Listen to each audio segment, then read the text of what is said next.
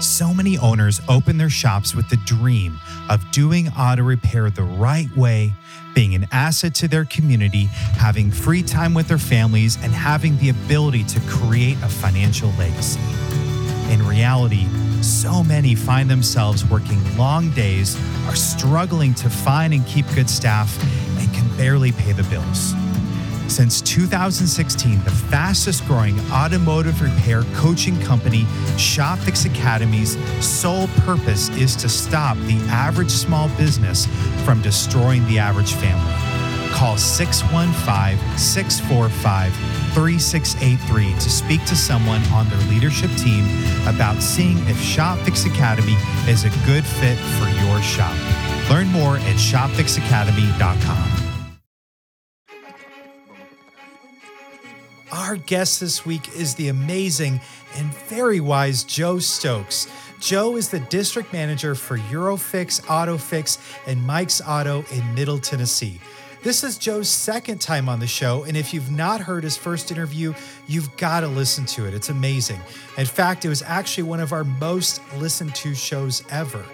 So I asked Joe to come back and share some more wisdom, and share he did. We recorded a 3-part series, which we're so excited to share with you. In this first part, Joe is going to share a situation he dealt with at one of his stores with an underperforming manager.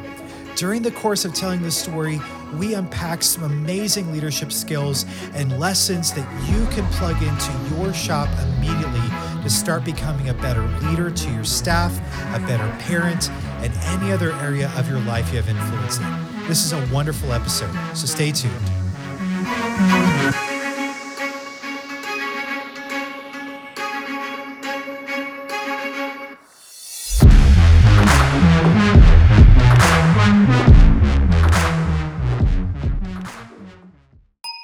An effective online presence is a critical part of your shop's growth and profitability, which is why it only makes sense to use the company that many top-performing repair shops use for managing their online presence, Leads Near Me. Leads Near Me effortlessly increases your car count with a strategic combination of killer websites, high-converting Google ads, traffic-driving social media posts, and more.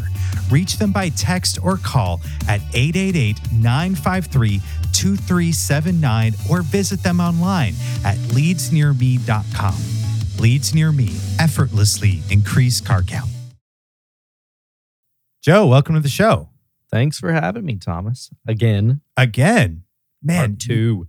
Yeah, your episode last time was awesome. I know that you had a lot of good feedback from it.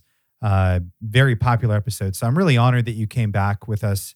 A lot has happened since you were last here. And so I'm really excited for the things that you're going to share because I feel like it's stuff that a lot of people listening are going to be able to relate to and really be helpful in their shop. So this will be fun. Well, the feedback, like you said last time, was great.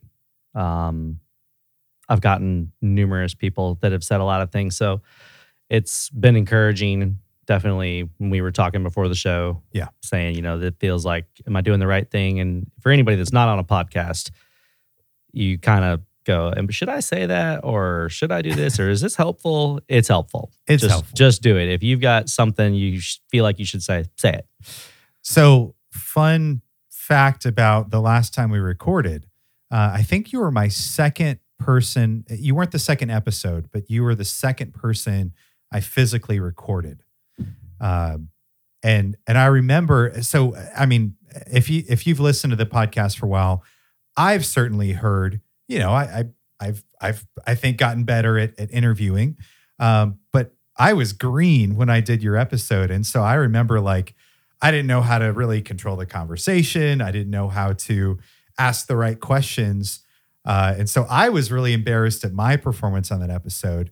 And I just thought to myself, because I think it was 2.5 hours of raw audio. Yeah, we talked a long time. We did. And so I just kept putting off editing your episode because I was like, I wasn't sure if I could make, the episode make sense because of just, where we flowed. And then I finally, got up the courage and okay, I'm going to do this.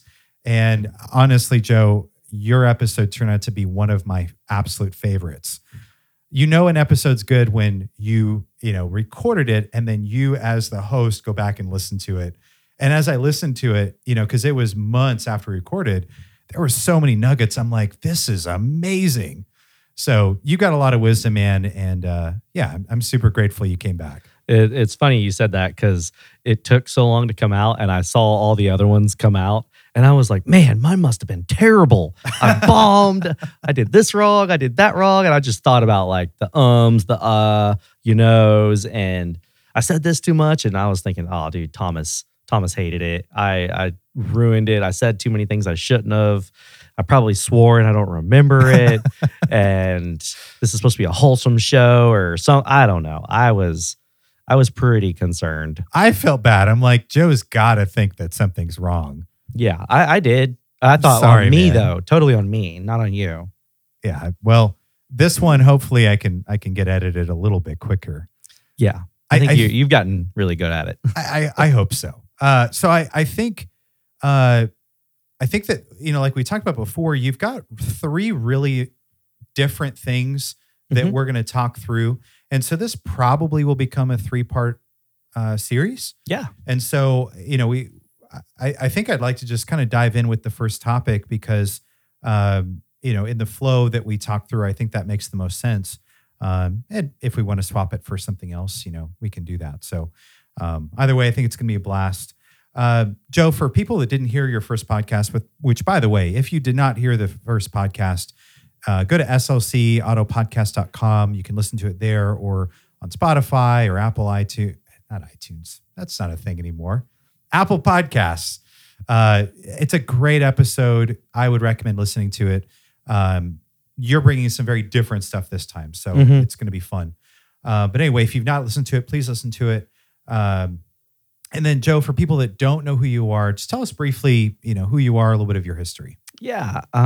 So I am the regional director for a auto repair shop in the Middle Tennessee area. I currently manage 7 stores, about 80 employees. I am married for 22 years, 4 children. 2 of them are in college, senior in high school, and an 11-year-old daughter. So, doing life, and that's pretty much me. Been doing it for a while now. Yeah, man. I think I'm 2 stores up from the last time we talked. I had 5, and more now than that? Yeah, we've I've opened 2 since. So I was at 5 last time, and now I'm at 7. And next time I'm on, I'll probably be at 9. Nice. That's now, the plan. Are you still building out those other stores? Because I think that there's 2 more. Physically more that we have, or that you have. I'll have to edit that out. That you have. Yeah, 2 more that I've still got to do a build out with, but the other 2, the build outs are finished outside of, the minor things once the store's open, touching up decor, pictures on the wall, that kind of thing. We're kind of not sure about. But yeah, they're all up, running, public, staffed, the public's coming in and not taking off as fast as I had hoped, but one of them at least, but doing well, paying the bills. That's good. An awesome start. Yeah. Right? Yeah. One of them's actually doing well, turning a profit. The other is still getting its feet underneath it, but it's been open about 6 weeks. Okay. So it's still very, very fresh. Yeah. I think that's a reasonable. I think actually, we got fully staffed last week. Okay. We had delays, people moving in, from out of state. Everybody's moving to Nashville. Yeah. So it's the cool place to be. So it's a terrible place. Don't move here. You'll hate it. There's way too many people. Move to Texas. I think that's where they're all coming from. Texas, California. Texas has got a lot of people moving there, though. They're like, it's popular, really popular. Yeah, I think, well, that's a whole other conversation. Yeah, we can't drive. I saw a statistic the other day that Tennessee, in Nashville particularly, we ranked number 3 for the most aggressive driving, and I think number 4 for the worst traffic. Yeah. And I think it was like number 2 for the most road rage incidents. Really? Yeah. So you don't want to move here. We're terrible at driving, especially if it rains. Really are. Or if that white stuff, I forget what they call it, snow. Yeah, that. If snow falls, no, it's all bets are off. Stay home. Yeah, don't even try. Milk, and bread vanish from the store. You can't eat. Everyone starves when it's a dusting. But okay, but why is it milk and bread? Like, I don't eat milk or bread any other time. Have you not seen the food pyramid? That's what it is. It's milk, bread, survival. That's how you get along in Tennessee. Wow. It's ridiculous. I don't know why that's what everyone buys, but it is. All it right. just is. Yeah. It's terrible. It's such a bad thing. You just see people in the grocery store with like carts of bunny bread, and you're like, what is happening? Yeah. And toilet paper. And that's a new thing since COVID now, too. We keep a good stock now. Mm-hmm. Yeah. Yeah. We have a whole closet of it. It might be an overshare, but when that whole COVID thing happened and I saw the toilet paper disappearing, I was like, you know what they haven't done? I got to get ahead of this. Nobody's buying bidets. Okay, I've heard about your bidets. So I bought them for my entire house. And I was like, that way you don't really need hardly any toilet paper, if at all. So, and then, I mean, we're not going to make this all into that, but I'm just saying, once you have a bidet, you're like, I'm never not. It's amazing. You walk around judging everyone else. You're like, you're so dirty. You're filthy. You animals. Yeah. I've never. Yeah, this took a turn for the worse. I've never used one. If you're listening and you've used one and you like it, let us know. But, let's talk about it. Yeah, we'll have a whole episode, part 4. Bidet talk. That's terrible. That's so bad. You got to edit that out. Oh, man. There's a lot of things we're going to edit out here. All right. So let's get into the meat here. So when you're opening all these stores, one of the things that we've talked through is there's a lot of moving pieces at the existing stores. And so you had a situation at one of the stores, the existing stores, where you had to remove a manager, and it created this cascade of things that had to be addressed, things you found. And I think that's such a relatable thing for so many shop owners. And then even for employees that are, let's say that they're being led by a manager, been there for a long time, they leave. I mean, as an employee, I used to work in stores. That is such a unstable feeling. And so it just creates this massive disruption. So let's dive into that. Like, tell us what happened, and then what came of that situation. Yeah. So essentially, I had a store that wasn't performing well. It would have performed well one month. Next month, the wheels would come off.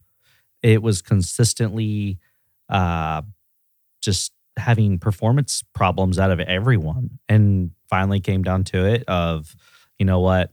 I've given second chances, third chances, fourth chances. I've got to let this guy go. What did that look like? I mean, you're giving him a chance. I mean, are you just having like, hey, I need you to hit this number? Yeah. So it's a great question. It came down to the technicians not hitting certain ones, parts people not being done correctly, staffing not being scheduled well around holidays or vacation conflicts. We would also have issues where parts wouldn't be arriving on time. And for those of you guys who don't know, we're a yes store, so we try to tell everybody, yeah, come on in, we want to be busy. And that would come and go as what was comfortable for them. Yeah. And so what became of the store was mediocrity at best. And everyone was comfortable with the mediocrity. So the lead of that was the manager. The tone is set by the manager. 100%. And you as a district manager, you can only influence the employee level so much. Oh, yeah. I mean, and that's actually something I did want to talk about, and I don't want to give it all away, but there's a certain level of withdrawal you need to have. That way, when you're, either an owner, a regional director, something of that, like you can come into a store and just basically boss everybody around. However, it effectively chops your manager off at the knees and you make them completely ineffective. So you primarily, the way at least I like to do it is I run everything through the manager. If I see something going wrong outside of, an accident about to occur or an unsafe condition or somebody mistreating somebody else, which I don't think I've ever had to stop that. It doesn't really happen. But we primarily just go to the manager, tell them, hey, this is what's going on. Sometimes there's paper involved, sometimes there's not. And when there needs to be a correction, I'll do the whole write-up situation. It's verbal warnings, coaching, whatever we call it. We document it. And then it needs to come from them. And the reality of it is this situation, I went back and looked at my write-ups, my coachings, and my notes over the years and was like, man, we have been fighting this same problem. And it just hasn't changed. So how long was that store struggling like that with this manager? Oh gosh, probably a good 18 months, 2 years. And that was the thing. We would have these great months where it would turn around, but it wasn't creating new habits. It was, oh yeah, we'll do it your way for a little bit. And then once the, one hiccup would happen, something would go wrong, or the biggest hour turner would go on vacation. Other people would get overloaded. And then they'd say, see, this is why we need to do it the way I like to do it. And it would become a problem. Yeah. So, it really starts to breed distrust between me and them. It's like, you're doing one thing when I'm there and you're doing something different when I'm not. Right. So that's where it was like, okay, we just got to cut this and go. And so we came to a very amicable departure. I try to be as honoring as I possibly can. I don't want to. How do you do that? I think that's something that people struggle with. Let somebody go? How do you do it in a way that's honoring? Well, I generally, what I'll say to them is, I'm a huge fan of keep it simple. I walk in and say, so-and-so, I'm letting you go. And then they'll either be taken back, or if they're the type of person that can think through something emotional, they'll ask why. And I'm saying, well, how honest do you want me to be? It's kind of a joke, but I usually walk them through it. It's, hey, your numbers are off. We've talked about this. We've coached that. This didn't change. This didn't change. I've seen the following. I think you're a great person. However, your performance is not adding up. And Frank, and then sometimes if they start to argue with me, I just say, hey, it is what it is. I wish you the best. And here we go. It's what if we're going to do a severance or things like that, I'll lay all that out. Yeah. What it's going to look like. But I also lay out what it's going to look like for them when they leave the store. What is their behavior going to be like? Because I am not going to pay you a severance package and then you go and blast the company, me, anybody else, and then try to manipulate the store and be, this bull in a china shop on your way out the door. That's not how this works. You don't get to have your cake and eat it too. Do you let them say goodbye? Do you give them, hey, you have a week? What does that look like? I typically ask them about that, and it depends on their emotional state. Okay. So I've had some that are like, I need a minute, I need an hour. It's like, okay, well, before you go tell anything to anybody, you need to come back and talk to me. And then we're going to have the same line. I want to make sure, and I don't like to say that in the way that makes it sound like we're going to lie about their leaving, but I want to make sure the reasoning's the same. And that's where the honoring part comes in, because ultimately, if I have to let somebody go, it's usually because they're not a good fit or their head's not in it. They want to be doing something else. And this particular manager had a passion in another area, and his nights and weekends were full of doing that. And he really wanted to be doing that. So the reality is that was where his passion was going, and we were a clock being punched. We were kind of funding it, which I'm okay with that. I understand that there's a lot of people that really want to do different things, and they find themselves in an industry where they maybe are good at it, but it's not really what they want. Mm-hmm. And that's okay. And I get that. But at some point when you're in a leadership role, that's where it's like, man, it's got to be all hands on deck. It really does. And so this situation was a little bit of that. So the way I go about it is I'll let them know, hey, let's talk this out. Do you feel like this was even a good fit for you? They're like, I feel like it was at one time, but it's not now. Yeah. And my life's changed. So, and I understand that. I get that. So that's what we're going to go with. Hey, this is no longer a good fit and we're going to go our separate ways. And that's how we're going to leave it. Yeah. And they most of them really appreciate it because it's not shaming them. At the end of the day, even if, say, another employee says, you know what, I'm going to quit right after you let someone go, they're still usually in your building for a length of time. So you always have the last word.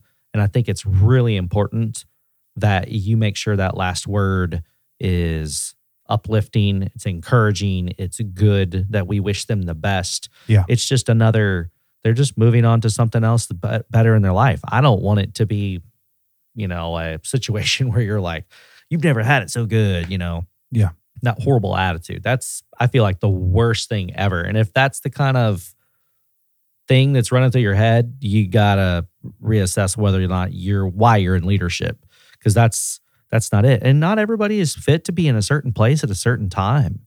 Sometimes there are stepping stones. I've been in numerous different positions, and every one of them built me to be something, and I learned things. I learned a lot of persevering and patience thing being a technician for a really long time, and just having your butt kicked by a car of all things, an inanimate object that you just can't seem to get right. And so now when you start dealing with people and you transfer from, a static object to dynamics with people, it's a fun new challenge, but you just have to practice that same level of patience. And it's the same when you go to let somebody go. I think it's Winston Churchill who said, when you have to kill a man, kindness costs you nothing. So when you go to let somebody go, it doesn't cost you anything to be kind. Yeah. Once you've made that decision, being kind, considerate, doesn't cost anything. And the great thing about that is I've had it go completely south. I've had to let somebody go that wasn't a manager, but the manager was really concerned that they were going to overreact. And so they were, hey, will you come in here and do this with me? So I was like, yes. And they immediately were very combative. And so it was like, okay, look, we're not going to get into a who's right, who's wrong match. We're not doing that. But what we are doing is saying you're not a good fit. You're obviously not happy here. And so the guy yelled at me, stood up, threw a key to the building directly at me, slammed my door into the wall when he opened it, and it put a hole through the drywall. And the manager at that point was freaking out. And so I jumped up just to follow the person out, make sure nothing goes weird, and just said, hey, thank you for your time. And the great thing is it was on display for everybody to see how upset they were. I didn't need to add to it, talk about it. I just needed to be the calm, collected, and it's okay. And no one had questions why that person was leaving once they see that. So with this particular manager at the store that was underperforming, it's interesting to me, it was really an 18-month kind of process. How did you know, hey, we're at the end of the line? Well, there's knowing and there's feeling. The feelings got to where I was feeling too many losses and not enough W's, if that makes sense. It was a whole lot of, man, we're on a losing streak. We are not on a winning streak. And I like winning a lot. Winning's nice. Winning's nice, but it's something that is earned. And I'm looking at my other stores going, man, I'm running the same recipe, period. Wash, rinse, repeat. And it's kicking butt and taking names. And it's not here. So what's going on? So a lot of times, that's what I kind of feel like is my hunch. And then again, reviewing things. And I let it go on for too long. And something to say about this is this particular store it's in a little bit of a lower income market, and it's got the toughest clientele out of any of our stores. They haggle a little more, a lot more declines. You got to try a lot harder to sell. There's a lot to it. They'll eat your lunch if you let them. Yeah, it's like college, some old money, and then a lot of people that just commute into Nashville. Yeah, exactly. Very mixed. It's a little bit, and it's got a little industrial side too, with a little bit of a bedroom community mixed in.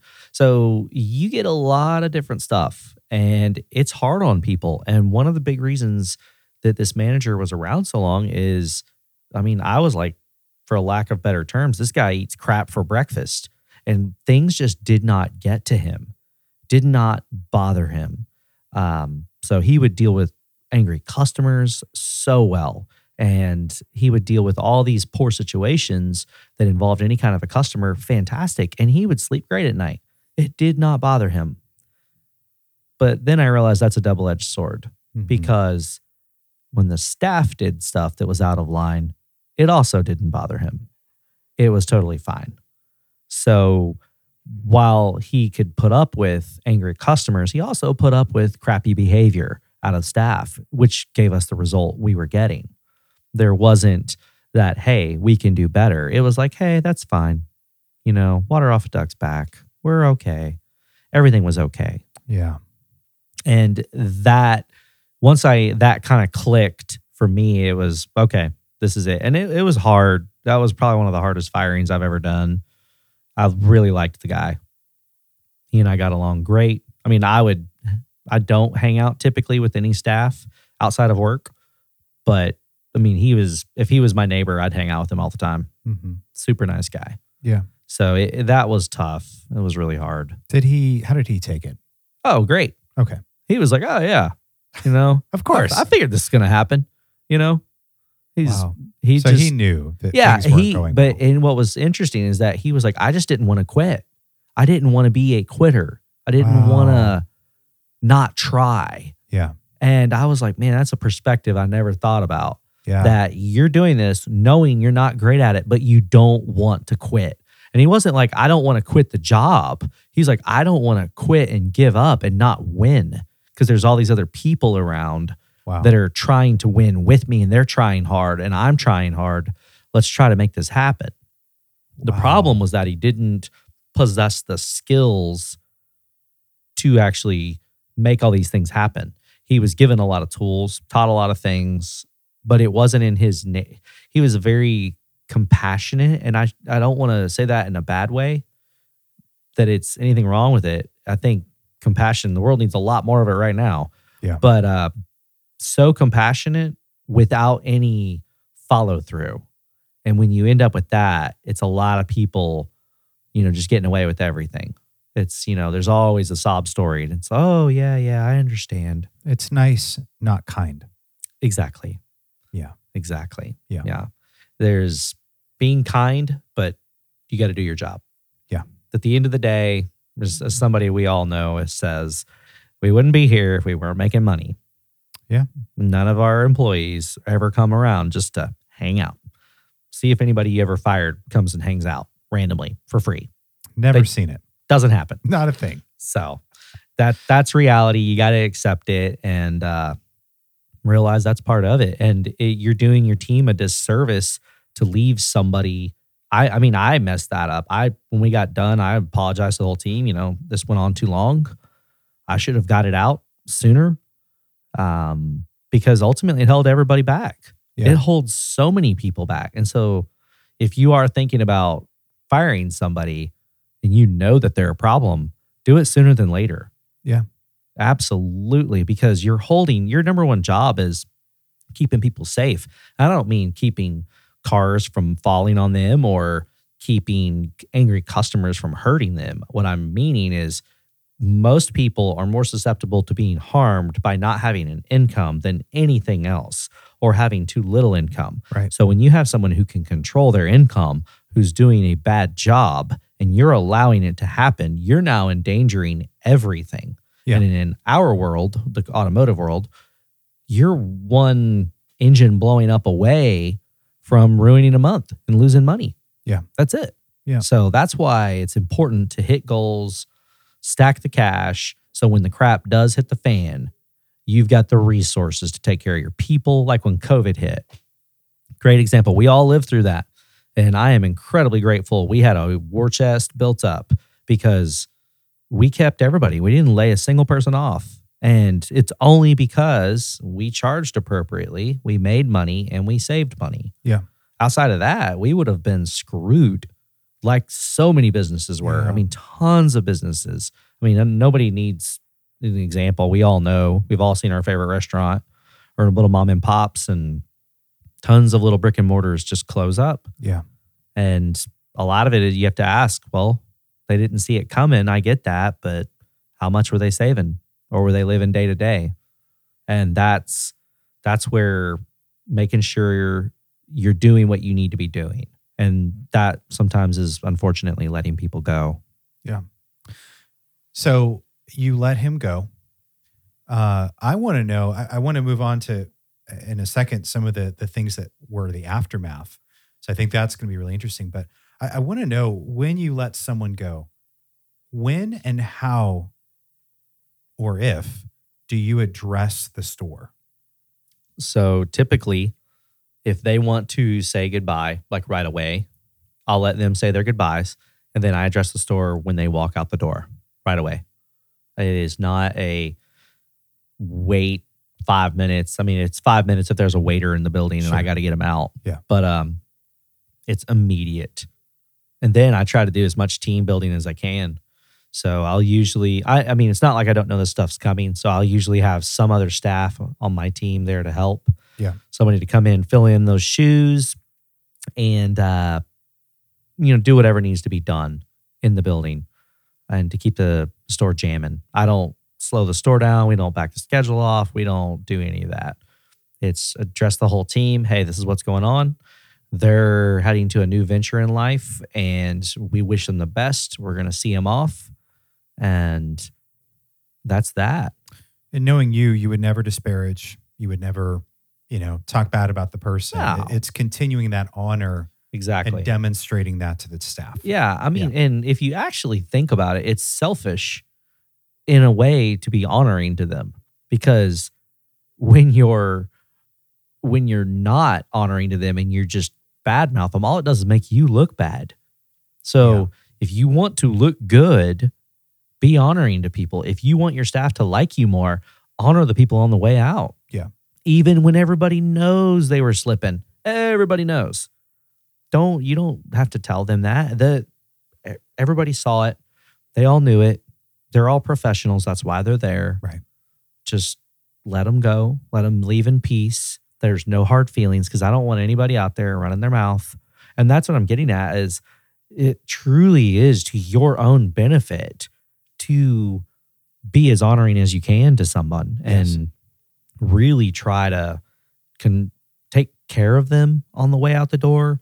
Be kind for what they did for you, all the service that they did do. I mean, he was responsible for I think what we do out of that store, 1.9, almost 2 million. So it's, I think last year we did almost 2.1. So yeah, I mean, he was responsible for a lot of money. Mm-hmm. There was a whole lot of income that came in and a lot of people's jobs. Yeah. So I think it's such a big thing in life in general, is having that culture of honor. Because I think for staff too, if you were to have gone in there and said, hey, this guy screwed it up, he's horrible, whatever. I think as an employee, in the back of their head, they could say, oh, I wonder if he talks about me behind my back. I wonder, it just starts those wheels turning, and it is a glimpse into a part of someone that they don't like. Yeah, I think that's 100%. And this is something else we'll talk about later, but learning to put your feelings and thoughts into good words and communicating them effectively. And what I mean by that is you don't need to learn new words per se, but how to effectively use them, when to say what and what to say, because people have a sixth sense where they, like you said, may not actually run in their head, well, what is he saying about me? A lot of times people don't have an inner monologue, and some people do. I do. I do too. And the more I read, and for everybody out there, a real quick rabbit trail, the more you read, the more you will have an inner monologue. And the more you have an inner monologue, the less and less shocking any kind of condition you will ever find yourself in, because it's already happened in your head. And then the experience is just existential, and mentally you've already gone through it and processed it. So it makes life way better, way easier. You always seem like you've seen everything coming. That's where those people that are one step ahead, it's because of that. So read, start there. That'll be I'm looking forward to diving into that deeper. Yeah. Yeah. But so to get back to what you said, people thinking that their sixth sense is just saying it's this eerie ick feeling. A lot of people will say they just, people will describe it as, oh, they give me the creeps, or there's just something, he rubs me the wrong way. You'll hear a lot of people say that. Mm-hmm. And they can't put it into words. They're not sure why, but in their head, their subconscious is going, hey man, he's dogging that guy. What's he saying about you? That's right.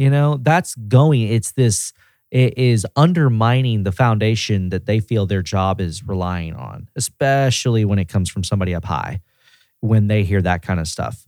So it's really important that you learn when to shut your mouth and not say those things. Because number one, you're your own biggest influencer. When you talk, the things that come out of your mouth and into your ears, you're influencing yourself, not just everybody else. But when you say that kind of stuff, you're building bad habits.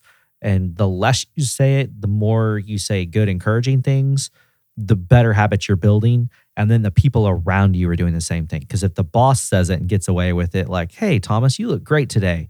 I really like your beard. It's looking strong. And he has an epic beard if you haven't seen him. He can grow a beard that makes mine look terrible. But yours isn't bad. It's just all white. I'm getting old. It's distinguished. Distinguished. I like that. We'll go with that. Yeah. But yeah, it's that kind of a thing. You've got to create these habits within your culture where even when you let someone go, you truly believe that you're letting someone go do something better with their life. That you maybe, like we like to say, we're the best at doing what we do. And maybe we are. Maybe we aren't. I don't know how to measure that. But I may not be the best fit for everyone out there at certain times of their life. Maybe I am at some point, and maybe as they move on, I'm not the best fit. And that's okay. And that's what I think a lot of people have to realize as a boss of some sort. And I don't, use the term boss lightly here. But when you're in any kind of leadership, that you may not always be the best place for a person in their circumstance. And that's okay. It's okay. And that you let them out the door gracefully and kindly. And it doesn't matter what their behavior is. I get to control me. They get to control them. And that's that. Yeah. And the more you do it, the more comfortable you will be in it. So I would really encourage everybody to practice that. Practice saying what needs to be said. And the easiest way is saying good things to people. That's the easiest, because there's nobody that's like, dude, don't tell me how cool my shoes are. No, nobody's ever like, dude, don't tell me my hair looks awesome. Don't, quit being nice to me. Nobody's ever going to say that. But if you start finding good things about a person a day, you'll start noticing things. And then the same people that usually can't do that also can't talk to strangers. And then I made it a habit to where I try to talk. If I have to stand in a line, I talk to everybody. And I'm immediately like, I love shoes. I'm a little bit, Thomas and I were talking about this in the ads that we fall for, and mine were sneakers. And but when I see somebody wearing any kind of sneaker that I'm into, I'm like, yo, man, I love that. You got the, whatever, Series 10 or Series 12 of those. That's so awesome. They're like, oh, man, thanks for noticing. And it's like, well, what are you here for? Whatever. I was getting my bow fixed the other day, and same thing. The guy had I do a lot of CrossFit, and the guy had some, oh gosh, what brand? He had Nano 10s, I think. And I was wearing a set of Nanos too. So I was like, hey, what's up? And like my foot was almost next to his. And he's like, dude, those are sweet. I love that. And then I was like, yeah, I want to get these Froning ones. And I couldn't find them in my size. It turned into great conversation, shaking hands and making a friend out of it. And all because of a compliment about a shoe. And so I do that with like hats, clothing, and just stopping and looking around and saying, hey, everybody, we're all in the same place. Like, and I tell my kids that too. If you have trouble talking to people, start with the environment. Because if you're close enough to talk to them, you have the same environment. You have the same weather. You're in the same endeavor. If you're in school, you're taking the same class. You're doing all these same similar things. You can talk about it, and it makes life easy. So when you start doing that, even, standing in line to get into the movies or at a restaurant waiting for food, talk about the food. Ask somebody if they've been there before. What do you recommend on the menu? If you have drink specials, things like that. Did you hear about it's supposed to ice tomorrow? And that's actually supposed to happen here. Oh. And I love that one because, man, you'll know who to stay away from right away. I got to get my Kroger delivery order in. I know. I got to go get some milk and bread. That's such an inside joke for everybody not from here. If you're from up north, you're like, you losers. We'll get a half inch of sleet and everything's like the world's coming to an end. Yeah, Apocalypse now. Gosh, it was like a year or two ago that the governor came on. He's like, stay home, people. Yeah, he was like, I know, I'm from here. I know y'all can't drive. Right. Stay home. Y'all can't handle this. You're going to get people hurt. That's how it is. So this manager, you let him go. There was a lot that went down after that, a lot of things that you discovered. Walk us through that. Did you know that some web design companies use the same wording across all their client sites? Unfortunately, this common practice is noted by Google as plagiarism, which will cause your site to be ranked lower. That's why it's critical that whoever makes your shop's website knows better. That's why so many top shops trust Leads Near Me to create and manage their shop's websites. As Google certified partners, they know how to make a top ranking website from an insider's perspective. Get a free site analysis by visiting leadsnearme.com or calling 888-953-2379. Leads Near Me, effortlessly increase car count. Yeah, so we let him go, and we discovered there was a lot of, we'll start with staff. People just not being held accountable, doing stuff, and they might get something said to them like, hey, let's try to do X, Y, and Z next time. And that would be it. Nothing more. Not getting written up. That's how manager would handle. Exactly. Okay. Yeah. It was that water off a duck's back. If he does it with customers, he does it with staff. He was so laid back. So laid back. That nothing actually had impact. Yeah. Yeah. And so with the staffing, we found that, and it created a whirlwind when we came in and said, here's what we're doing. We're following our systems, and we all know that you know them, but we're sticking to them. And I put an interim manager in there that was one of my assistants, and had a strong talk with her about it's going to get worse before it gets better. Because if anybody has ever dealt with a small child who you say, I've realized that every parent does this. They give them sugar and they think everything's fine because they see how happy it makes the child.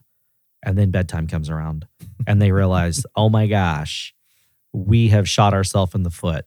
This is the worst thing ever. We have got to get this sugar demon out of our house. This is horrible. And so you start getting rid of the candy and the kid goes berserk. Goes through withdrawals, cries, I want this, but over time, forgets about it, moves on. Yeah. And, then sees the light of day and realizes mom and dad don't actually hate me. So it's similar there. It was, everybody's like, you hate me. And here's to your interim manager or to you? To all of us, kind of like, and they didn't say I know hate that you. manager, and she's tough. Amazing. Love her so much. Oh my gosh. If you're listening, you know who you are. You're amazing. You are the cat's meow. But yeah, she's very tough, and we we have a joke of, if you're gonna be a strong manager, you need to be okay being the Grim Reaper. Mhm. And it doesn't mean you need to love it. It doesn't mean you need to enjoy it. It means you need to understand that it's necessary. Yeah. And you're okay with that, and you can operate in that. That's what that means. So please don't misunderstand me out there. So we start holding people accountable, running the systems, and people bucket. They try to, do that here and there. They'll try to sneak one by Test you. the waters. Yeah, they're testing the waters. Yeah. I don't want to make notes. I don't want to write things down. I don't want to do this inspection, or I don't want to call that customer back. I don't have an update. I told them, I told them I'll call them when it's done. That kind of thing. So it was like, 20 things that had fallen apart. Yes. So did you tell them like, hey, I need you to do all these right now? Or did you focus on? Yeah. It was like, hey, y'all, welcome to the game. We're going to start training today. We're not. Yeah. You want to be an adult. You want to be paid a high rate. You're going to do all these things. Because y'all pay well. We pay very, very well. Yeah. We have numerous 6 figures plus employees. Yeah. It is not out of the ordinary. So yeah, if you want that kind of money, I'm fine paying it, but I do expect the performance. Right. And it is a failure on my part to not inspect that, as Greg Sands likes to say, inspect what you expect. And if you're not going to do that, then you're really screwing your shop, and you're screwing your other staff members. So getting everybody in line, basically telling, hey, all the techs, here's the systems. And it wasn't that they didn't know them. They knew them, but they had been so loose for so long that it was pretty crappy. And I'll add this in there too. And for anybody out there that's expanding, and I ran into this with this store, it's kind of a unique situation where in the middle of expansion, I also had to let this guy go. And while doing that, I had brought in people to, quote, be trained in that store because of the other stores opening, and they were going to fill positions in the new stores when they opened. The downside is when they get loosey-goosey and they think this is, let's hypothetically say they get $30 an hour for easy math here, and they do, 5 hours of work or something. Then you go to the new store and suddenly they're getting $30 an hour, but it's expected they do 8 hours of work. And now they're like, well, I'm doing more, so I need to be paid more. When it's actually like, no, you weren't doing the job before. You were missing the mark majorly, but you were thought to believe it was okay. So there's a whole nother reason that you got to hold people accountable to do the job. If they're not doing the job, you simply have to remove them. And it sounds cold, but what's really cold is leaving them there, leading them on that they're doing the job, and letting the rest of the staff suffer because of it. Even though you may go, well, man, we made a $20,000 net. Well, what would have happened if you made 30 or 40? What would you have paid your staff then? How much would your advisor made more at the end of the year? I mean, when you start stacking up, if that was a commission difference of $2,000 a month for a service advisor, that's $24,000. That was your service advisor putting their kid through college. And you just simply said, I don't want to do what's necessary, so they're going to make less and I'm going to hold them back. And now they can't do their dreams. Well, guess what? They're going to go find a job with somebody like me. That this is for everybody out there. If you don't want your people being employed by a better employer, that's what you got to do. You got to be the better employer. You got to be the better employer. Yeah. You need to get out of your own way. And sometimes getting out of your own way is stop going your way to do other things for other people. It's let them do their thing. And that's takes some unpacking right there. Sometimes you can you get in your own way by going out of your way. And it sounds counterintuitive, but it really is. Sometimes keep your head down and stay going straight. And that's a little bit of a rabbit trail. But so keeping people in line, getting all that stuff going at that store, really, it was tough because everybody had questions. Everybody was like, I feel like I'm being singled out. And we were like, no, you're not. And we're having the same conversation with everybody. It's just some people take it better than others. Some people are emotionally more mature and they understand, you know what? Hey, I get it. This is what was happening. It's going to be tough. It's going to be hard, but this is becoming the new normal. I hate that phrase. All it does remind me of COVID. I should stop using it. Yeah. Yeah. So anyway, the becomes the new what we're doing. This is the now.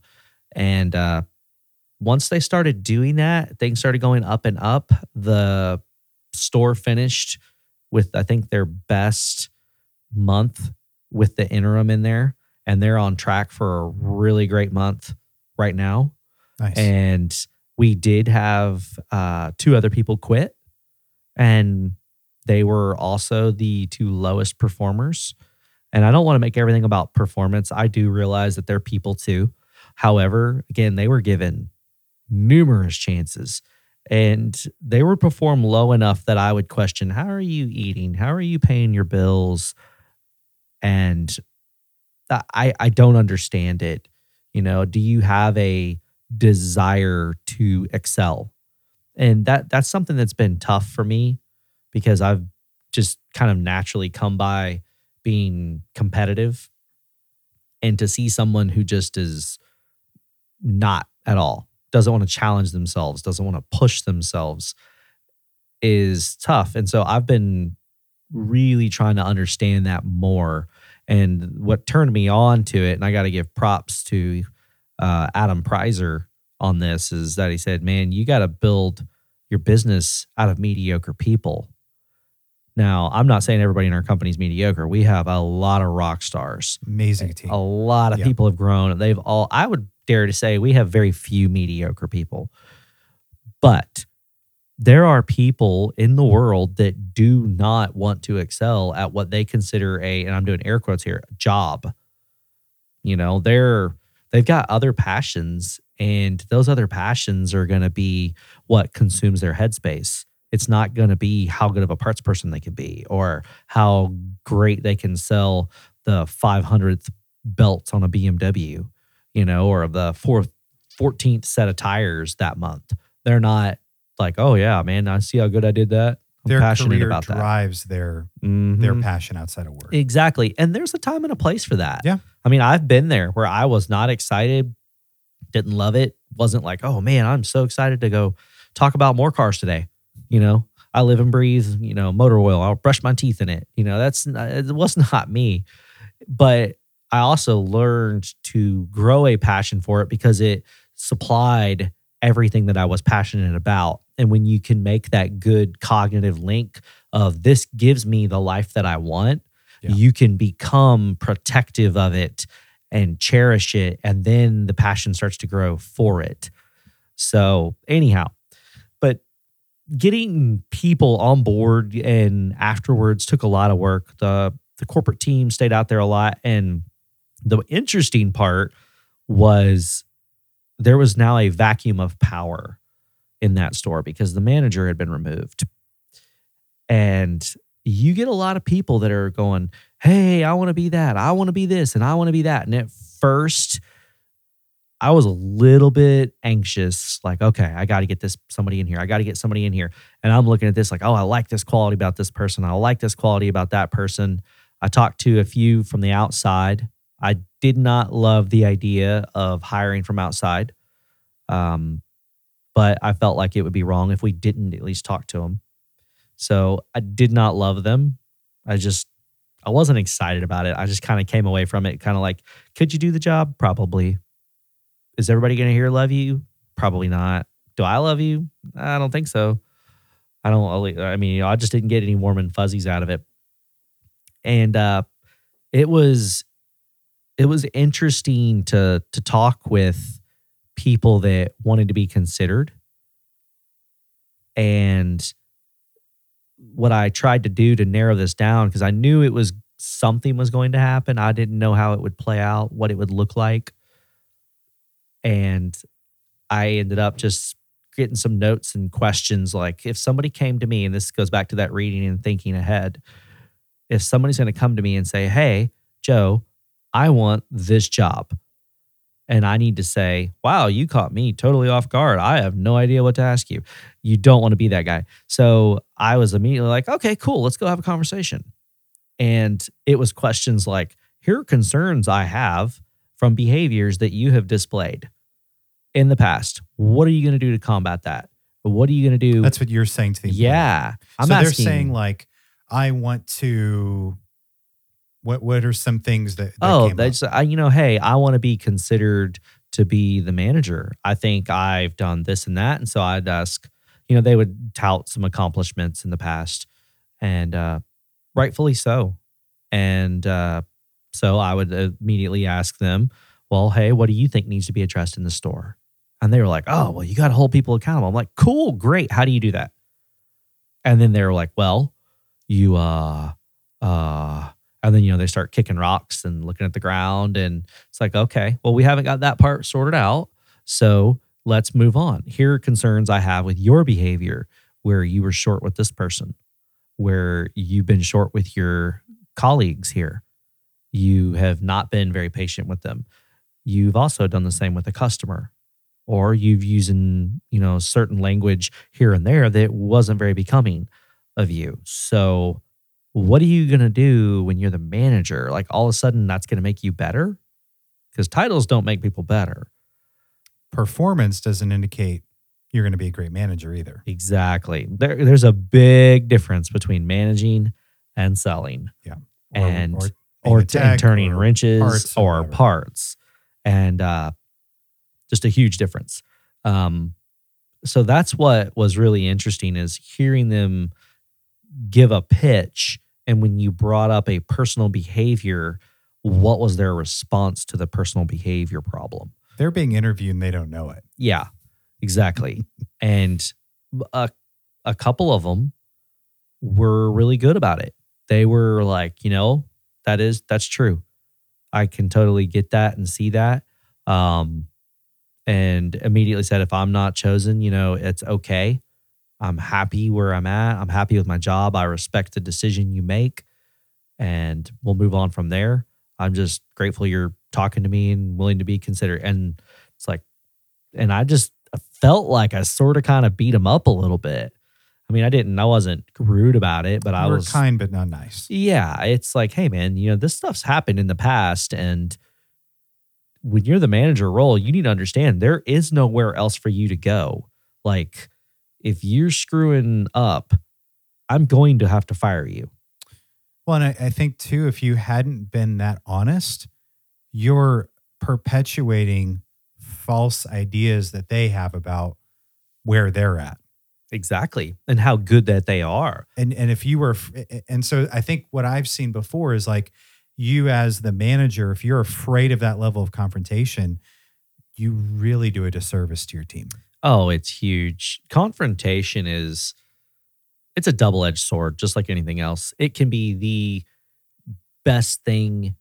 I think it is possibly one of the best things. And I think it's a great indicator. And that's something I've been working on, is indicators, that is, of when somebody should be considered to move up. And this kind of goes into a little bit of the scaling we were going to talk about.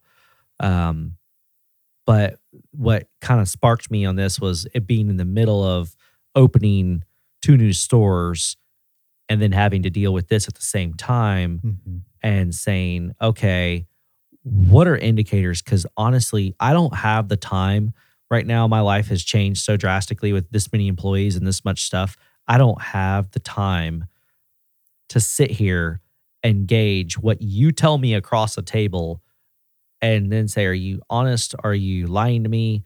And be able to make a decision that down the road, years later, I'm going to be happy about. It's very difficult to do in a short little window of time. And you get just a snapshot. And many times it's what they want you to see too. So like responsibility is a huge one that is an indicator. Do they run towards it or do they run away from it? And then when there's problems, do they run at the problem or do they run from it? How many excuses do they make? Do they even make them? And then confrontations, and one of them is, will they confront not just a problem, but a person. And so you can teach some tactics to that when sometimes if you're an Enneagram person out there, I'm an 8 with a 9 wing. But if you're one of the people that are like just bull in a china shop, running here, I'm going to show you what it is. I'm going to tell you I own this place, blah, blah, Type blah. A with an edge. Oh, yeah. Yeah. Sharp edge. You can teach them tactics. You can learn tactics. But getting somebody who does not like confrontation and is afraid of confrontation, just in general, is very, very difficult to get them there. Toning down a confronting person is usually way easier. So those are some of these indicators I was looking at, and the person who knows that they're hearing this, that was ultimately where I was going down on my box list going, man, they're checking these things off like they're going out of style. I mean, I just can't believe how good she is. The other guys had some, they had some work to do, and it's up to them to put the work in. I'm happy to lead that horse to water, but I can't do the work for you. Mm-hmm. And it's, again, like we were saying so much, I think it's kind of becoming a theme. It's a disservice to your team to do the work, to do something for them where they're now convinced that they earned it, but they didn't earn it. Yeah. And because what happens when they go out into the real world, and it reminds me when I was a kid, we were in karate, and we showed up at a tournament, and we had our karate was not like a big chain. It was a very small little dojo, and the lady was from Korea, and the dude was like that taught most of the classes and was a special forces guy, and they were hard, like just very kind, great people, but hard. And you didn't climb ranks quick. Like, it was a long endeavor and a lot of work. You'd show up at a tournament, and there'd be these kids that are like your age, and they're 2 belt ranks above you. And I'm like, oh my gosh, what the heck is going on here? And our little dojo would just mop the floor with people because these kids were getting bought and paid. Mom and dad are shelling out $500 a month. My kid needs to get a new belt every 3 months or 4 months. They should be a black belt next year so he feels good about himself. And then, ours is over here with kids that have been in it for 3 years, and they're not even midway up the chart. And they're mopping the floor with a lot of people that are, air quotes again, outranking them. So that false confidence, I feel like, again, in the leadership role or a parenting role, is an incredibly poor choice to do to someone. I feel like with my own children, and if you've been around my kids a lot, people will think, oh, I probably come across pretty hard. But I'm very honest with them. Your sons are, I've interacted with them a few times, and they are incredible. Like, you've clearly done a great job. They're great boys. They are. However, I do not, for instance, I will show an example here.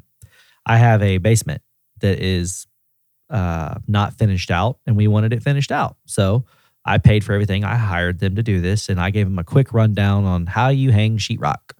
And I did that for quite a while before I got into the car industry. So I was pretty familiar with it. And they're like, hey, Dad, come down here and check out our work. We're done. And I go down there. I look at it, and I grab a pencil, and I mark the walls up in areas that need to be addressed. And then they're like, oh, how good of a job was it? And I said, well, it didn't fall off. It's up there. And they were like, well, I mean, is it like a really good job? And they were fishing. And I said, do you want me to be honest with you? And they said, yes. It's some of the worst hung drywall I've ever seen. And they said, well, what makes it so bad? And I said, well, come on down here, but only if you can hear it. If this is not personal. This is not Dad doesn't love you. This is not you're a bad person.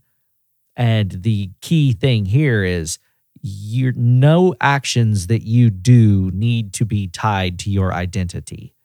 And that is good. The one really great thing is my wife and I have tried really hard to be very clear about Your behavior stinks if something's wrong, or your behavior is amazing.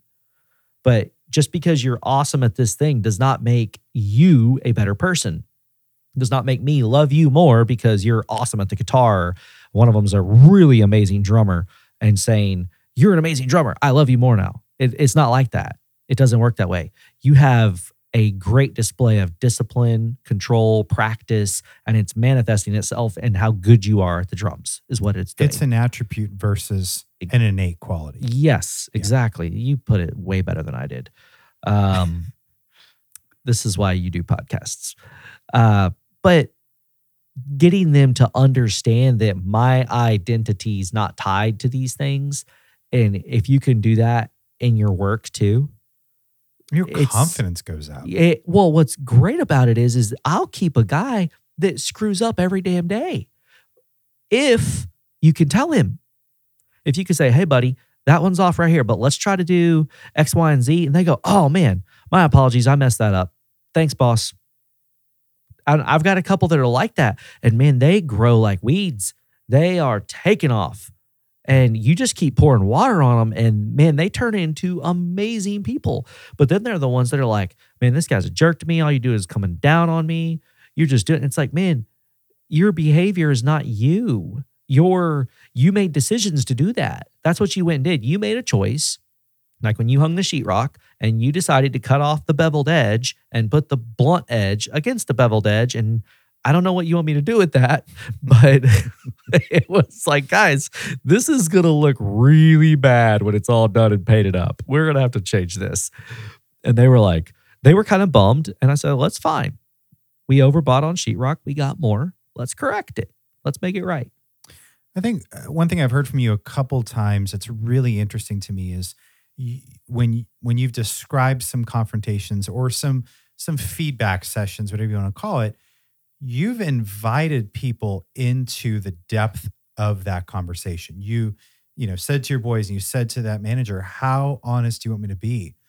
I think that's a really interesting thing because it doesn't seem like that's common. It seems like people are just, I'm going to just tell them, super blunt to the point. But if they're not there to receive that, it doesn't, I don't think it gets anywhere. So the fact that you're inviting them in, you're gaining that, level of connection. You are asking permission. So, subconsciously like, okay, I've agreed to hear this. And then you're also honoring the place that they're in. That's a really interesting thing that you do. And to be honest, I think it was birthed out of sarcasm. And somebody would say, what do you think? And I'd go, well, how honest do you want me to be? And then I wouldn't even wait for a response. Right. It wasn't really a question. Yeah, it wasn't a question. You were just being a jerk. Yeah, and now it's a real question. It's how honest do you really want me to be? It's sort of like anybody that was out in the Danny Silk crowd about parenting and stuff like that. Danny. Love Danny. And he would always He's a minister at a church in California. Yeah. But he's known for parenting. Parenting, yeah. He's got some great one-liners too. Yeah, he does. And he would say that one, they'd tell him all these problems and he'd go, Loving Your Kids on Purpose. Yeah. Great book. Yeah. Great book. I'd advise everybody. Whether you're, Christian or not, there's just some solid just some great intentions. Yeah. And I think that's one of the biggest takeaways was being intentional. And it honestly wasn't just your children. It was all relationships. It was being intentional about what you wanted to convey to that person. If, I love them or I don't like them. And that's actually really interesting too. And we'll have to rabbit trail off to this if we want to make a note of it, is conveying being unhappy with something. And how to do that tastefully, tactfully, so that it actually works to both parties' benefit and not just being like, I'm going off the rails. But back to Danny. Danny would always say that line of, well, how's that working for you? Every time you'd tell him, well, I'm doing this. And so I told him, it would be some ridiculous story, I told him he can go pound sand. And he would just, well, how's that working for you? And he's not saying it sarcastically. No, he's serious. With all intentionality saying. He really wants to know, did that work? Did you get the response yes. you wanted from what you're doing with that person. And you watch people's eyes pop out of their head, and it's great. It is amazing. So now, like, I'll ask my wife sometimes when she's stressed out in a real estate deal or something's going on, and I'll be, most of the time, I'm just standing there to hear it. You know, I'm sorry. Sorry, baby. I know this sucks. And there, for those that don't know, the real estate world, especially in Middle Tennessee, it's super intense, and the tactics have gotten rough. Like, there are rules and guidelines and ethic guidelines they have to stand by, and there are people breaking them right, left, and sideways. And my wife is an avid rule follower. Like, I can make a rule in my own house, and she has a hard time breaking it. And I'm just like, this is so ridiculous. I just made it up. But and so she has a hard time with that. And so often I'm just there as I'm sorry this is happening. You know what? Hey, you're great. It's not taking anything away from what you do. They're just, this will shine on them. Don't worry about that. Yeah. That kind of a thing. And she'll ask a question, and I'll say, well, how honest do you really want me to be? And when you phrase it that way versus, well, how else do you want me to be? Yeah. You can do it in the way you phrase it, and she'll say, I don't really know that I want to know right now. Yeah. And you can say, okay. Honor that and let her be I'm where sorry. she is. I'm going to give you a hug. You want me to go make you some tea, or you want some food, or, what can I do? That kind of thing. Just meeting them where they're at. And I've had some people, when I've let people go and I'm like, do you have any questions? And they'll say, no. And they're very closed off. Or it's not even that. They just don't want to share it with you. And that's okay. That's all right. Because at the end of the day, remember, they're leaving. And they may be thinking 3 steps ahead. Yeah. That there's no point. Or saw it coming and they've already had time to process. Yeah. And so they're moving through it. They're ready to move on, and they want to move on now. Yeah. And if that's the case, by all means, let's just keep it civil and be as kind and polite and honoring to them, and we'll move on. They're going to move on. And in 2 weeks, nobody's even going to be thinking about this. Yeah. So it's not worth usually giving it that much more time. So let's bring it back to the store. Mm-hmm. So you have this leadership vacuum. You have all these staff members who, didn't understand that they were also underperforming unknowingly, unwillingly. You're raising the bar, like saying, hey, sorry, the expectations were not where they need to be. This is the actual expectation. You've got people that are, hey, I want to be the manager, but they don't have the, they might have good skill at their current role, but they don't have, the traits that a true manager needs. So how did you, that sounds chaotic. Oh, yeah. How did you actually get the store stabilized? So several things. We called it beating the drum. And for those of you that are not managers or owners that haven't managed, in management, you basically have to be okay hearing yourself say the same thing over and over and over. It is a beat of a drum that never dies. It never goes away. And every time you get a new staff member, guess who needs to hear it? Just that clap, clap, clap. Let's go, let's go, let's go. Yeah, if you hand them a manual and say good luck, or show them a video, and you're kidding yourself. Yeah. And people will get off time. All you got to do is attend a church service. Go to a concert. No one can clap together, okay? They can't. They just can't. It's terrible. And when you're a drummer, it is horrible to be around. It's like, come on, y'all. But beating that drum is something that you have to understand, because it's annoying. Like, I don't like to do the same things twice, 3 times, 4 times. And I mean that in life. Yeah. I get tired of things very quickly. Anybody that knows me, I've had probably 20 plus motorcycles. I've burned through cars. It's just the experience for me. I want to see what it's like. And then they're just objects. I don't care. And I've heard numerous people like freak out, and they're like, oh my gosh, I can't believe that you just let them go. And it's like, whatever. It's a thing. It's not a person. Right. I'm very, very aware of the differences between objects and people. And I think there's a lot of people that could also benefit from that. But beating that drum is something that I had to beat into everybody else too. just constantly every single day. This is what we do. This is what we do. This is what we do. This is how we do it. And and even the people that were saying, hey, I might want to be the manager, they were like, oh my gosh, I'm getting so annoyed with hearing this same stuff. But it's like, but look how good it's working. And I think I mentioned in the last podcast, and if you didn't listen to it, go listen to it, about a refresh rate. Where if, let's hypothetically say you meet somebody, you talk to them for 30 minutes, and you kind of develop some thoughts or ideas about them. And then you meet them again, those same thoughts and feelings, that first impression tends to linger and stick. And as people try to change, it is, again, I feel like an obligation in leadership that you look for those changes, that you look for what you're asking for, and that you have a fast refresh rate of their little improvements, because they're going to be small. They're not going to get them all down. It's like teaching someone anything.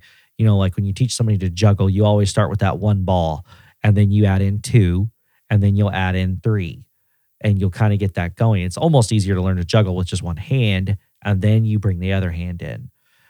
So it's the same way with a person. You teach them that one thing, you celebrate it, you embrace it, you encourage it, and you let them know, I see you doing this, and it's good. This is improving. This is where we want to go. But that drum keeps beating, and you're going to stay on time with it. And as they do that, constantly be looking for those improvements. Mm-hmm. And there's a lot of people in leadership who's like, man, if I've told you once, I've told you 1,000 times. That's the worst saying in the world. It's lazy. It is. And you know what? Some people may be lazy. Some people may be. I have a dog that never wants to do anything we tell him. But you know what? Years non-stop of diligently walking outside, doing our sit, lay down, roll over, shake, bark, speak, sit pretty, do all the tricks. He can do all of them now. He is 8. My other dog got it down at 6 months. But he does it. He now does it. But it's been non-stop diligence of just doing stuff. I mean, if you can't run a mile right now, you're definitely not going to get there by not putting the shoes on and going outside. Right. It's going to take running 10 feet, then running 20 feet, and then a quarter mile, a half a mile. And then you don't get to just jump to that distance right away. It just doesn't happen. And it's the same way with your staff when you're trying to get them to improve. Now, if they're not going to improve and nothing's getting better, well, then, you may need to look into replacing them. And it depends on your timeline. In our particular case, the store wasn't like falling on its face and we were making money. It was okay. We had time. And some stores, I know that's not a case, right, where they're desperate. They need it to be changed. And in those circumstances, sometimes you just got to let somebody go quicker, and you have to. You need somebody who's plug and play right out of the gate. And that's okay. There's nothing wrong with that. Yeah. It's totally where you're at. But you got to be able to see it and judge it, and then beating that drum. And just every time you're there, I'm here to back you up.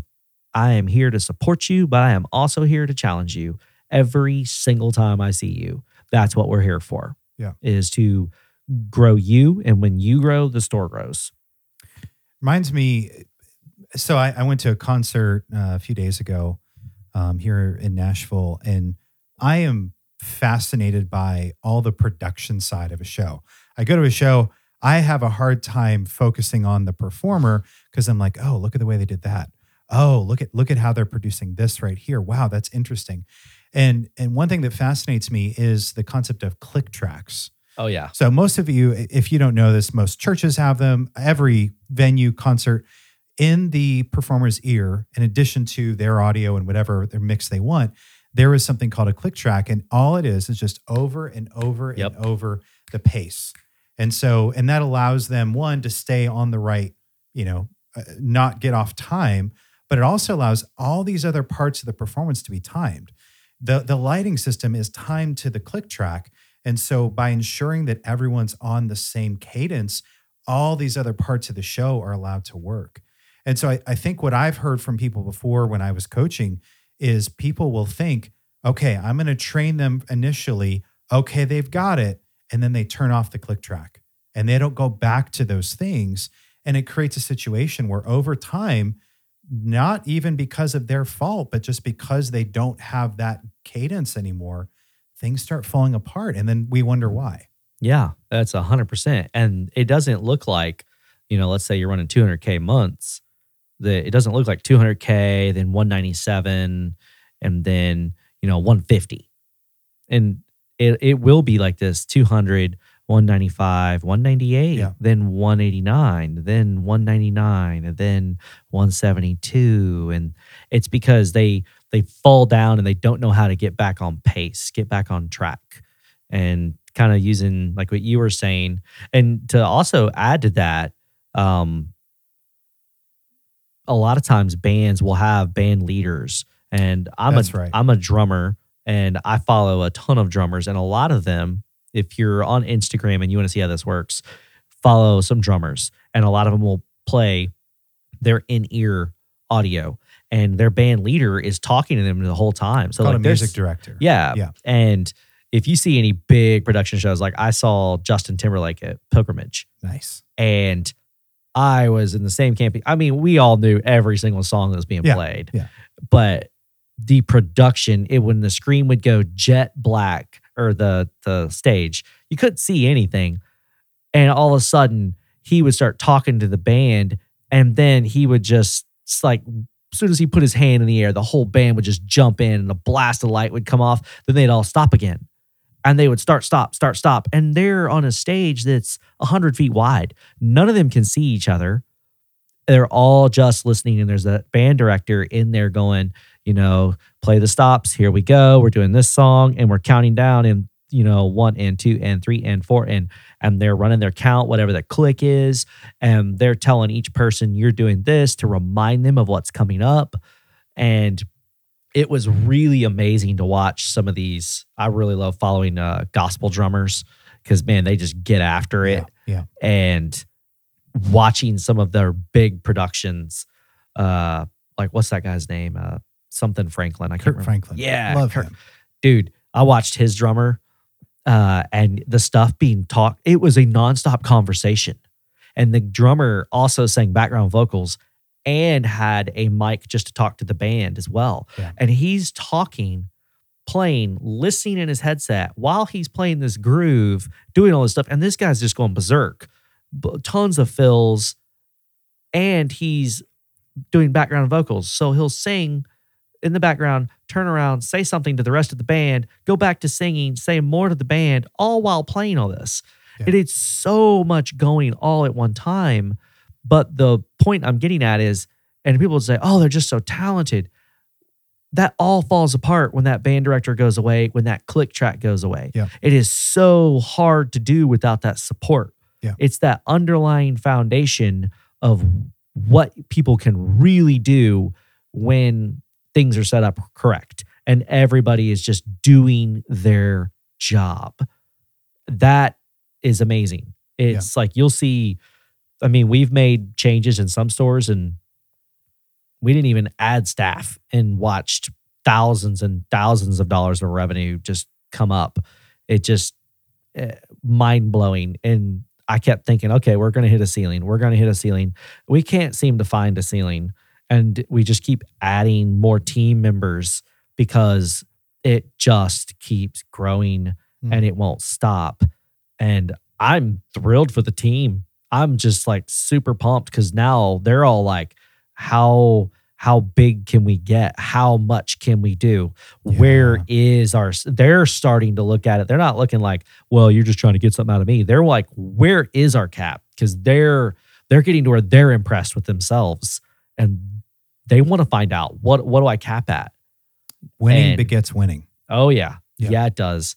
So it's super important when you're on the lead to beat that drum, and it's a winning beat. It's a winning message. It's a nonstop of, this is how we treat people. And if for 2 seconds, anybody's thinking, oh, Joe, you're mean, you're hard, everything's about a W, it's not. But I'll tell you what, you try living life without money. See what happens. I like money. I like to give it away. I like to bless people with it. We've been on both sides. Oh, yeah. It is definitely easier. Yeah, I have been homeless. I have lived in trailers. I have been in the poorhouse. I'll tell you what, you want to know what problems are really like, don't have money. Yeah. Because you don't eat. Yeah. You know, and right now it's really cold in Middle Tennessee and food's crazy expensive and housing is even more expensive. It's unbelievable. It is insane how we went from small podunk town to New York City prices in like a 10-year span. Yeah. It's been insane here. And money is very important. Revenue is important. COVID told everybody that. It is important what you do for a living, and it is important the revenue you're generating. So all that being said, I mean, if we're going to circle back into the store, that whole band thing, that's what we did is kind of went in there, beat that drum, and that drove 2 people out of the store because they just said, you know what, I don't want to be accountable. And once they basically said, I don't want you to ask me when I'm going to get a job done, and said, you're not okay with being accountable for the work you're doing. And they said, no, I'm not okay with that. I said, okay. All right, then. That's okay. It's where you're at. Yeah, it's cool. Yeah. You know, let me know when we'll keep your toolbox inside and we'll let you know when the tow truck shows up. Yeah. So just that kind of thing. It pushed 2 people out, all for the better. The mood got better and people around didn't even realize how much that rubs off on them and how negative it can be for them. Mm-hmm. So it's painful to watch. It can be painful to stop and think, am I just a full-on failure here? Did I just mess everything up? Did I just make a huge mistake? Or you got to dig in and start to say, you know what? I know I'm doing what's right and I believe in what I'm doing, and it's going to ruffle a few feathers, and I've got to trust my convictions on this and just go for it. And again, I'm not going to come out of it unscathed, but we're going to come out of it better. And it did not take long for that to occur. You know, the people that wanted to leave are gone, and the store turning and being on the up and up, that was evident quickly, very, very quickly. So that's what we did. And without getting into too many details about, you know, how all of our systems work, because that's another conversation all of it in itself. But it's basically just enforcing the policies kindly, but making sure that they're happening. Yeah. Doing them. Yeah. And then taking opportunities and holding people accountable to it. And most people were very responsive to it. They were like, yeah, you know what, we've been slipping. And the few that weren't like that wanted to deny it, they showed themselves the door. So yeah. It worked out. One thing that I think is really interesting too, not to beat that analogy to death, with the click tracks and everything, but, each musician is highly skilled in what they are doing. Mm-hmm. And that music director and that click track is not telling them how to physically play the instrument. It's not circumventing what they should know as a professional. It is simply providing a cadence and some outline to that group of here's what this needs to look like. Here's how we're going to execute this from the perspective as a group. And so I think one thing that I want to make sure is clear to people listening is not, that you as the manager or the district manager or the leader, whatever, however you want to call it, this is not micromanagement. This is not this thing where, hey, I want you to do it exactly this way and tell them how to do step by step their job. It is really this cadence of here are the things that we expect from a higher level, but I'm not going to tell you to do your job. Yeah, you pretty much laid that out perfect. It's something to where, like you're saying, I'm not going to pick the phone up and tell you how to do your sales call. I have some guidelines for your sales call of being polite. Yes, we're in the South here, so yes, ma'am, no ma'ams. They go a long way. But that kind of thing, keeping things kind and courteous, and same with the interactions. And I feel like that's a big part of the click track and a band coordinator is that it's keeping you in mind of it's the band as a whole. Yeah. For the audience, because, and again, that's also where I would really encourage somebody to go listen to a track, because even when I would play, I would barely have vocals in mine. I would mostly have bass, a tiny bit of guitar, piano I didn't even care about. Mm-hmm. And unless they were lead. But that's what I wanted in my ears. So maybe I'll put a link in the show notes. Yeah, we need to find one. But the whole point to that is that these guys are doing their thing because the band director's looking at it from the perspective of a spectator. Yes. Because you're putting it on for the show. And right. Like for us, our concert is fixing this car for a customer. That's right. And it is, you need to understand from the customer's perspective of how fast was the check-in process? How well were the notes handed off to the tech? Did we address the actual concern? Did we repair it correctly? Did our quality control guy clean the car up? Were they a waiter? Did we get it back in ample time? Did we give them a ride? Did we get them a loaner or a shuttle? What was it that we did, and did we do it to their perspective correctly? Mm-hmm. That's really what that is. And it's important that people get that, because like you said, the micromanaging, I know a lot of people that are like, I don't want to be micromanaged. I don't want to be told what to do. It's like, well, I'm not here to tell you what to do. I'm not going to tell you how to wash a wheel or how to put a tire on, or I'm not there to do that. What I am there to do is make sure you understand that your perspective is one of 10 that make up a really big job for this customer. So everybody's together is what creates their perspective and their experience.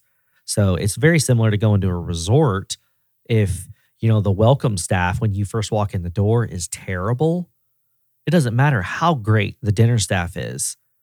If you're like, man, that person when I walked in the door sucked, it's going to give you a bad taste in your mouth. Mm-hmm. But if you walk in and they just wow you and they're just over the top, you're like, this is the best place on earth. And you've been there like 10 minutes, mm-hmm. but they can make your experience that great. It's the same way with everybody. Everybody has a part. The way that hotel handles your luggage, the way they do your dinner, the way they prepare your linens, and they come and do house cleaning.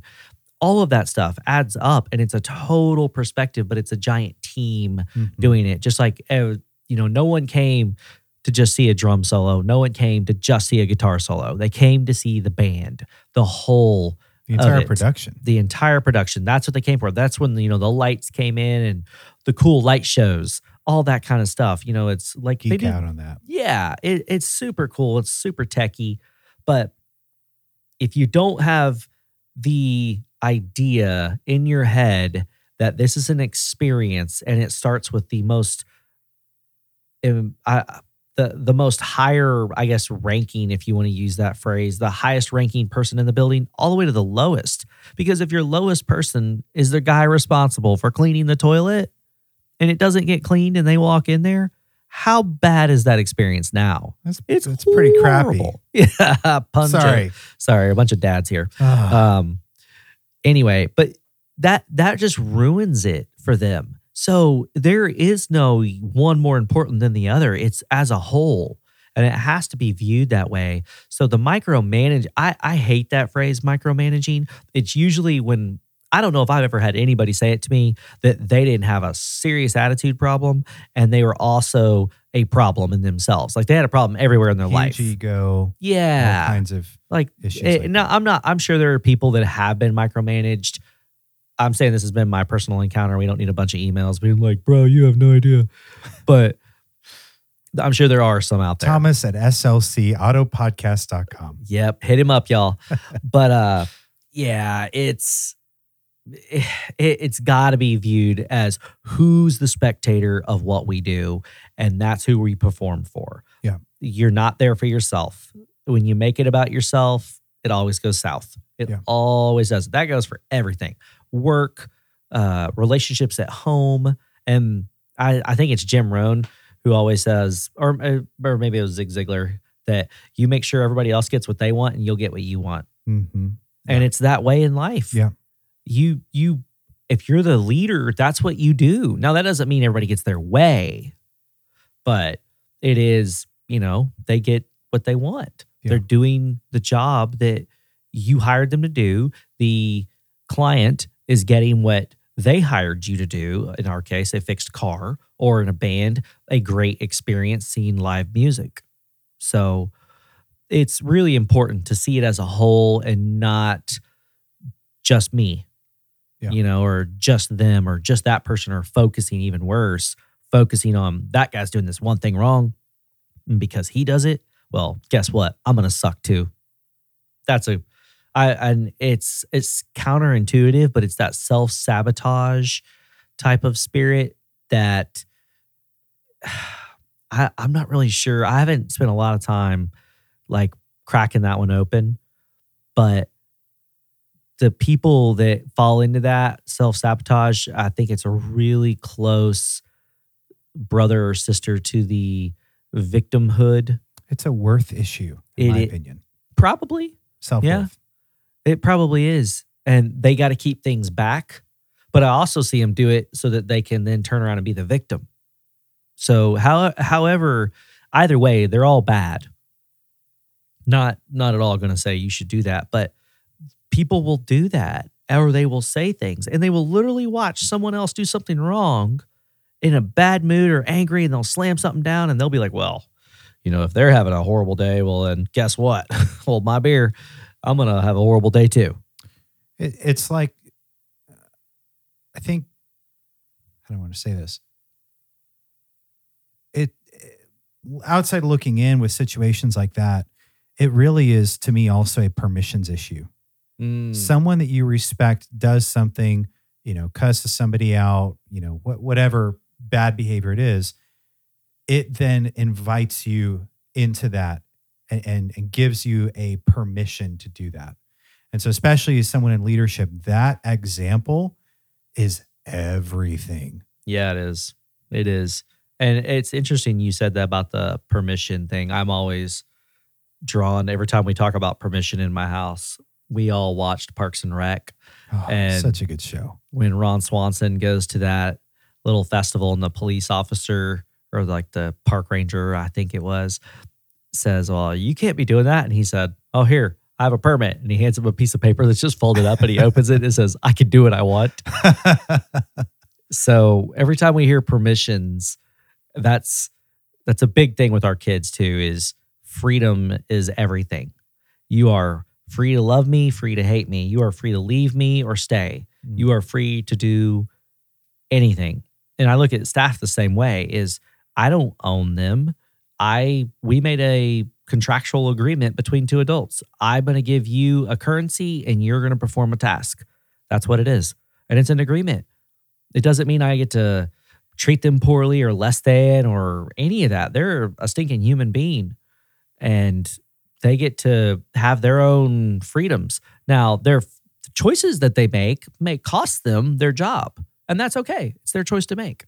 But when you can start accepting that, the crap doesn't get to you. You know what I mean? Like, they're not able to just push your button day in, day out, because at the end of the day, hey, you chose it. You're going to deal with the consequences.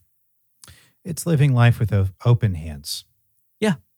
Yeah. Trying to grab, and that's in some of my notes too, moving on to that, is trying to control everything.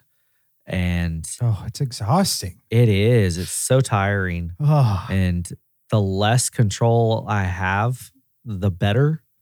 But it's interesting when I watch people that will talk to me about a lot of stores or something, and they're like, oh my gosh, well, how do you do that with 7 stores? It's like, I have awesome teams.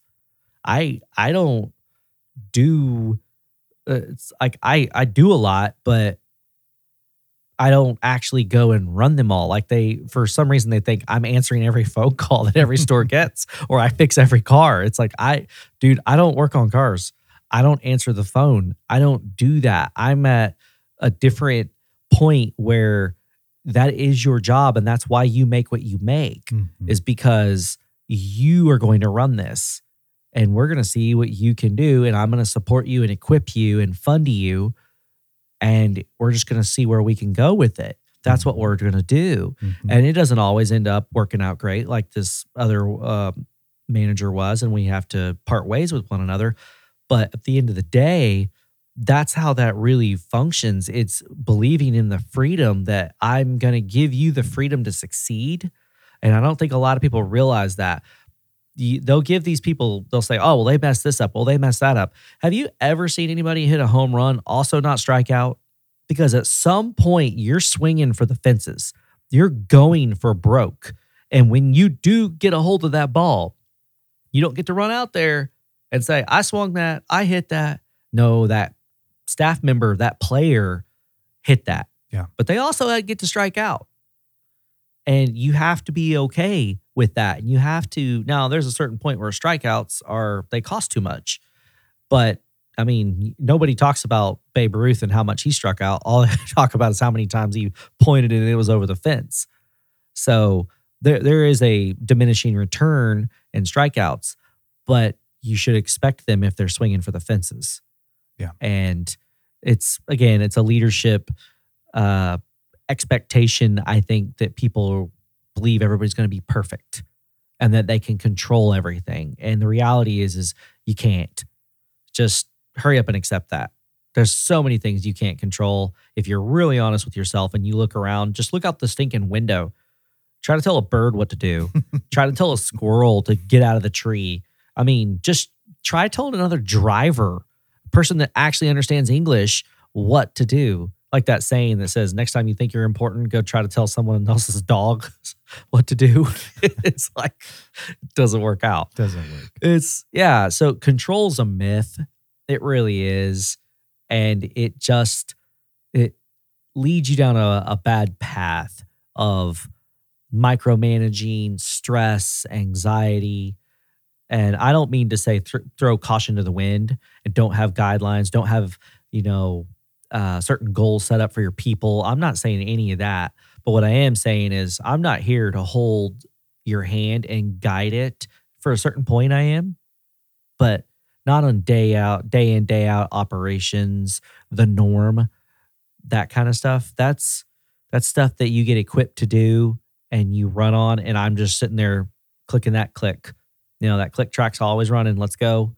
We're doing our job. Let's handle it. Let's do it now. Everything's now. Yeah. Not later. And that was a whole nother thing too. That's good. I like to rabbit trail. Joe, what I love about this conversation is really getting to see the full picture of how to come back from a store that's struggling, but two, a lot of the mindsets that go into you being able to overcome that. Because I think that, so often you can be in a situation where, wow, the store is really struggling and it's just so overwhelming and you don't trust the process and you end up extending it out. So the wisdom that you brought in this interview is awesome. I'm really grateful for it. Well, thank you. I'm hoping it helps somebody out there. I believe it will. Well, Joe, in part 2, I want to dive into what it looked like to staff all these stores. I think that's going to be a ton of fun. And then probably part 3, we'll talk a little bit about emotional intelligence. So I think that'll be good. I think it'll be great. Well, folks, we're going to wrap up this particular episode. Stay tuned in 2 weeks for part 2. Thanks for listening. That was my interview with Joe Stokes. I want this show to serve and impact as many people in our industry as possible. To help me in that mission, please leave us a review, subscribe to the show, and tell others about us. If you'd like to contact me, you can email me at thomas@slcautopodcast.com or call 615-645-3683. Thanks. Have a great week.